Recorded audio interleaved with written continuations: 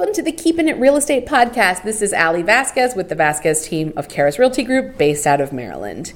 Now, it wouldn't be the Keeping It Real Estate podcast if we didn't talk a little bit about real estate. But what if you decided that you wanted to put your home up for sale during the holidays? Well then, consider me the Grinch. Consider me Scrooge. I prefer to be Scrooge McDuck, but consider me to just be raining all over your parade and peeing in your cereal because I need you to do so much less holiday decorating. In a perfect world, you would do none. Maybe a tree, but in a perfect world, you would do none. And I get so much flack from my clients for this, but let's be real. When you see all of this, you see the glitter, you see the colors, you see someone's nutcracker collection, but you're not seeing the house. Like you're seeing the decorations, you're not seeing the features that people want to know about when they are buying a home. And so whatever you do, I need you to do at least 50% less. And in a perfect world, 75%. And in a super perfect world, 0%. I know that isn't necessarily in line with people's life and there are plans. And so I try not to completely ruin their day and completely ruin their holiday, but sometimes I just have to. Allison, would you like to hear a story of my client who took my advice and basically told me to shove it up my ass? I'm slightly scared, but I would love to. I had a client who, he didn't really want to sell his house, but he had to.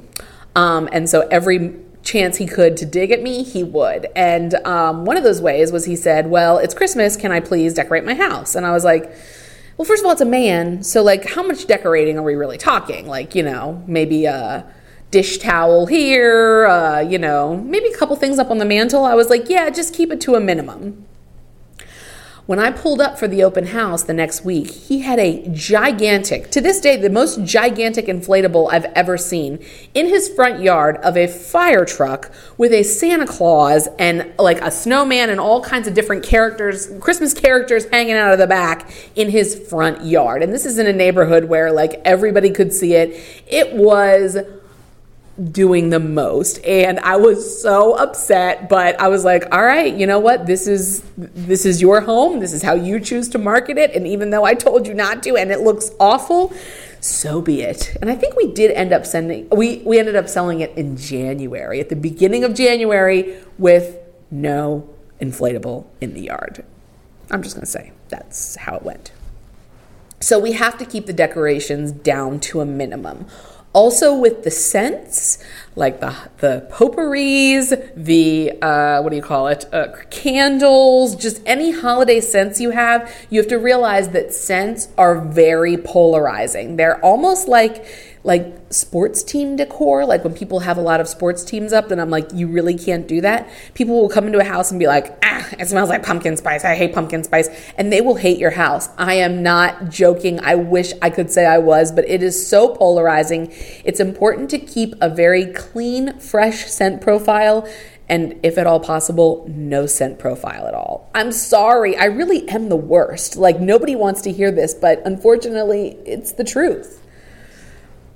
People do like when you leave out little treats. I remember I was 7 years old and my parents were buying the house that they currently live in, and we were looking around the holidays and they would ask me to vote on the different houses and what we thought of them. And I was like, oh, those people left out cookies. They're awesome. I like that house. It's really awesome when people just leave out little candies and stuff too. It's a nice touch. That's one place that you're not going to see me telling you to stop doing what you're doing right now.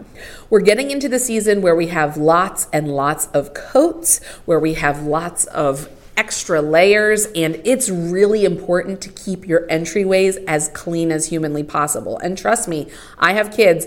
I know that sometimes is just not possible. But what I suggest is going to like Five Below and stocking up on all of those fabric laundry hampers and keeping them in closets close to, your front entry, keeping them very close to different areas, and then just shoving crap in there and shoving all those hampers into the closets. To me, that's the best way. And we're also opening up new toys. Like if we have a showing that's a couple days after Christmas, shove it all into a hamper, shove it into the closets. Nobody is judging you on your closets. They are judging you on your smells, but they're not judging you on your closets. So feel free to shove it all in. Plus, we're all living the same life. We know that it's around Christmas. Like if you're setting up a showing the day after Christmas, it's going to look a little Christmassy in your house, and that's okay. But we do want to keep it to a bare minimum. A really nice touch that a lot of people have brought to my attention, and I think if it's possible for you to do, I would suggest it, is to take pictures of your home in the warmer months.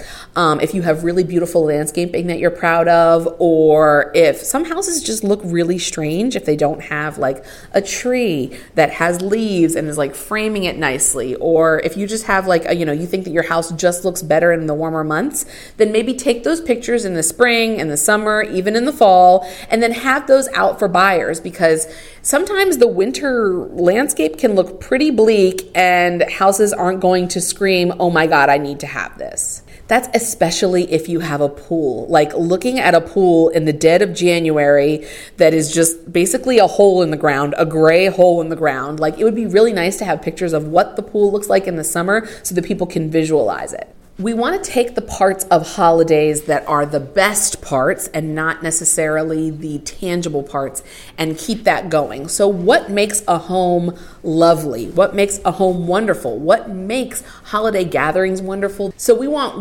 warmth, we want coziness, we want all of those things. So my suggestion is to make sure that all of your light bulbs are working, that you use some warm lighting, that we turn all of them on for showings.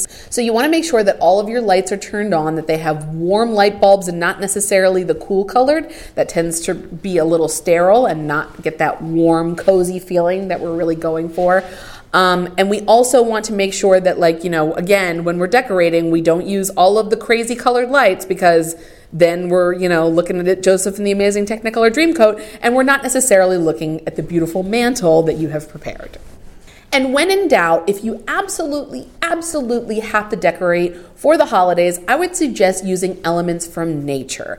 Greenery is always nice, succulents, things that occur naturally, flowers, poinsettias, those are better as opposed to, no offense, Mr. Nutcracker, something like this. Why? Because nature just tends to be, visually, psychologically, a lot more harmonious, a lot more blends in, but also brings in beauty, while something like this is a thing, it is a look at me, and it is detracting from the natural beauty of your home. And always remember that if you want to list your home during the holiday season, you know a realtor.